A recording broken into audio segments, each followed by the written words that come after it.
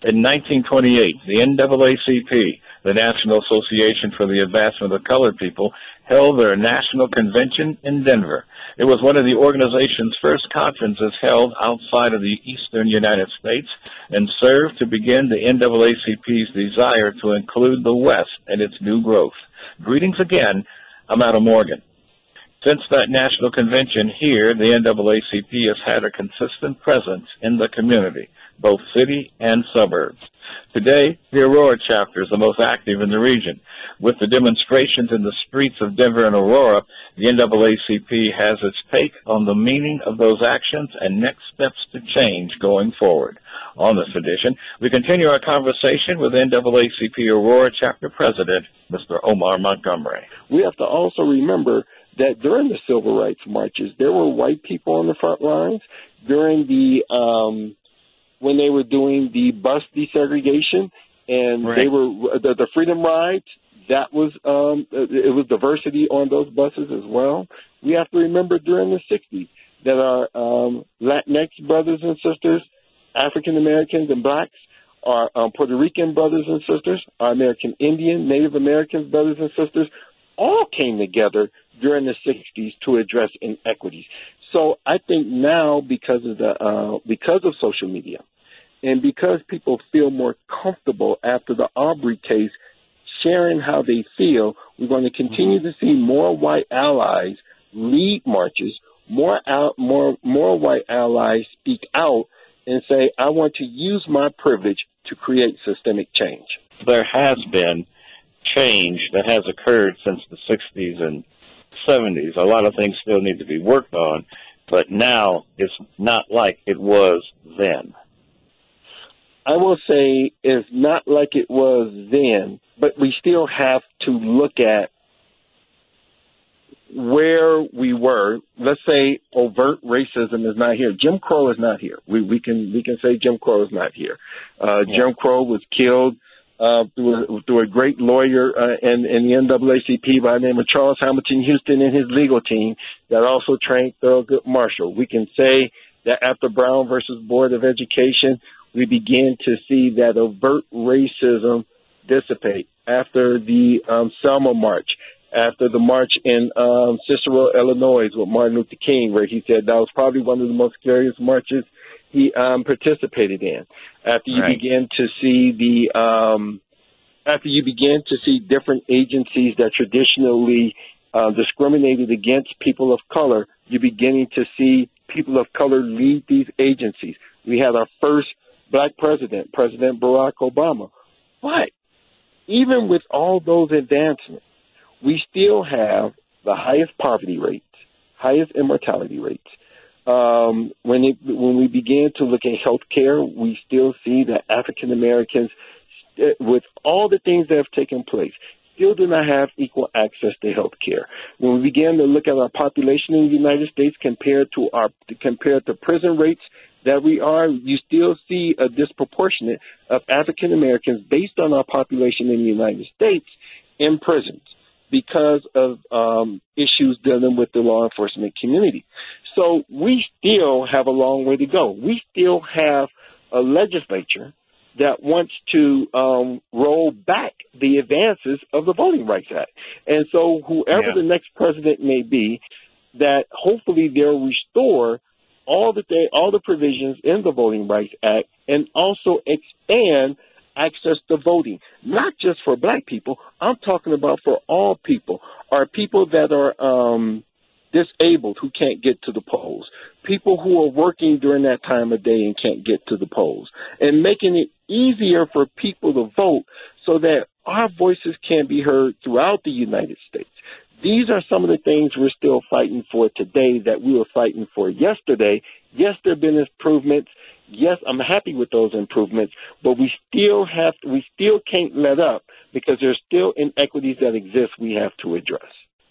Do you think that if we really put a lot of emphasis in achieving equity and fairness and openness in voting, that those strategies or that accomplishment can spill over to affect other areas of discrimination and that kind of thing as well? Yes. They always say your vote is probably your greatest weapon for change in the United States. And so if there are people that believe that inequity still exists, that there are health care issues we need to address, there are education issues we need to address, there's environmental justice issues we need to address, then people need to go out and vote for the person that represents their values. Because a person votes opposite of me, that doesn't mean that they still don't have these same concerns. It's just, for me, I feel like there are certain people who are running for office today, and my personal opinion, who openly say, these are my concerns, here's what I'm going to do to create the change, and when I get in office, you can hold me accountable. I think today we're going to see more elected officials held accountable for what they say and what they do during any other time in our history. From the multicultural nature of the demonstrations that have been taking place, are you seeing, too, the issues that they are in the streets for expanding to include concerns of Latino and Hispanic communities as well as Asian populations?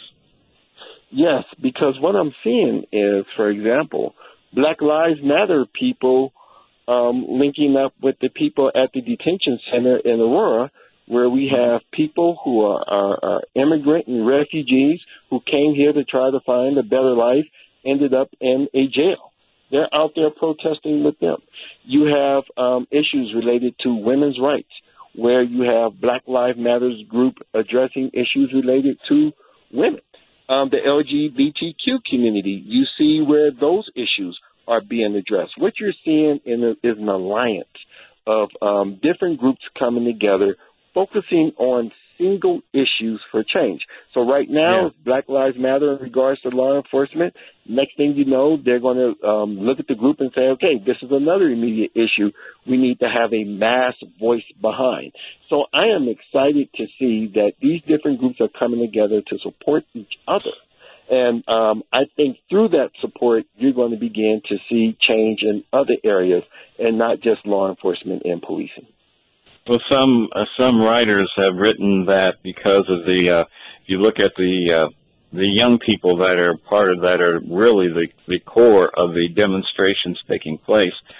There are no generations out there that remember segregation or any of those other Jim Crow kinds of things in America, so they have a fresh new look on what the issues are and what has to be done about them. So they're not looking back trying to recapture what was going on then, but build something new and different and equitable for everybody going forward.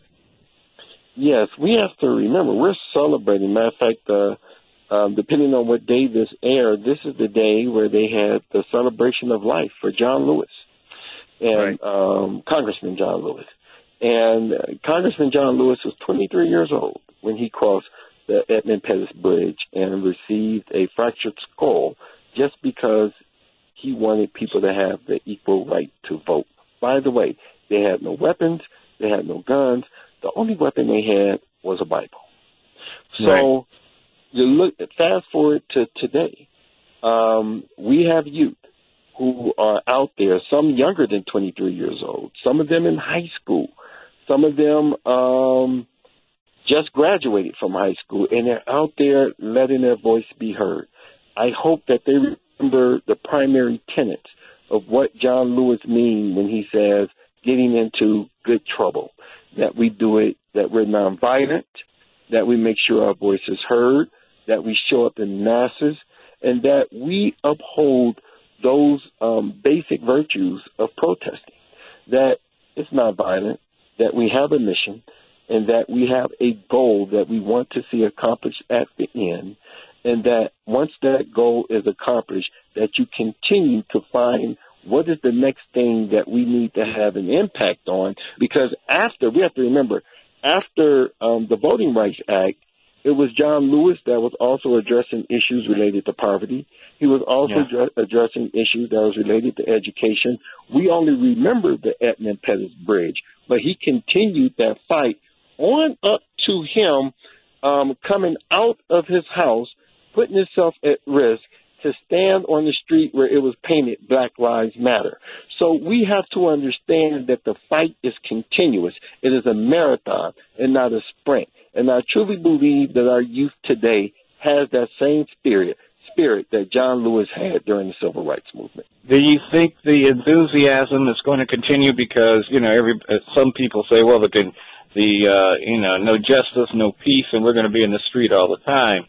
But you and I probably both know that after a while the enthusiasm winds down some as other elements of life that they have to cope with will come in to take over. And those of us who live in the Northern Hemisphere know that when the snow and ice comes out there'll be less demonstrations. But the bottom line is, you think this group has the fortitude and the spirit to continue to work inside the system to get the change that they want done permanently? I think they do, and I think many of them are. If you look at, let's just take a person like Tay Anderson. Tay Anderson is on the school board while also an activist in the community. You look at someone like Lisa Calderon and Candy C. Tabaka. When you look at Juan McCarno in the city of Aurora, and Allison Coons, Crystal Muriel, Nicole Johnson, Allison Hilt, Angela Lawson. These are people who are working within the system, while at times lending their voice to be advocates in the community as well. Some of them are out there marching and protesting. Some of them are not. I think what you're seeing is people out there in the street saying, hey, in this mass voice, I stand with you and I feel your pain. When I leave here, I'm going to go serve on the board or commission, or I'm going to run for office so I can take this same energy and begin to have a seat at the table in order to see it manifest in policy, laws, and in other ways that they'll be able to change if they are an elected official or serving on the commission or board. So when I look out and see the people protesting, I see people that are already working within the system and carrying that energy into the areas of public service outside of protesting. Is the NAACP looking at putting together, I can't say programs or trainings or facilitations to help some of these young people understand how the system works internally so they can be much more effective when they come inside to continue working on what they want to get done? We've been doing that. We work with, we just partnered with a organization called YASPA, and I'll forget the acronym, but Dr. Janice Mackey is the CEO of this nonprofit. And what we do is we work with them to teach civic engagement to our youth. We just had another event where we did a Know Your Rights event. So we're constantly doing these workshops. We do workshops on Black Lives Matter. What does it really mean? Similar to what we're talking about, we also do it with agencies that's trying to get an understanding of what does this concept mean? Why are some people fearful of it but because they have a lack of education about it? We also talk about what are some of the things that the private sector and that the public sector can do moving forward. As we begin to talk about Black Lives Matter, we're also seeing the uptick in urban violence because of poverty, because of other inequities that exist. And while we're talking about policing, we also have to talk about our unhoused. What are we going to do during COVID-19 for those people who don't have access to Wi-Fi, for people who don't have access to computers, and school about to start? Those who are privileged enough to have that access to technology will be fine. But what about if their parents have to go to work and not be there with them? These are things we also have to address outside of policing so that these kids will have a safe place to go to and not get in trouble and be productive citizens in society. Mr. Omar Montgomery, president of the Aurora chapter of the NAACP. Many thanks to him for being our guest again for this edition. No matter the community in which you reside, you can join the work of the NAACP Aurora chapter. You can learn more online at AuroraColoradoNAACP.org and on Facebook and Instagram. I'm Adam Morgan. Do keep in touch. Stay in your game. And many thanks to you as well for sharing a few moments of your weekend with us.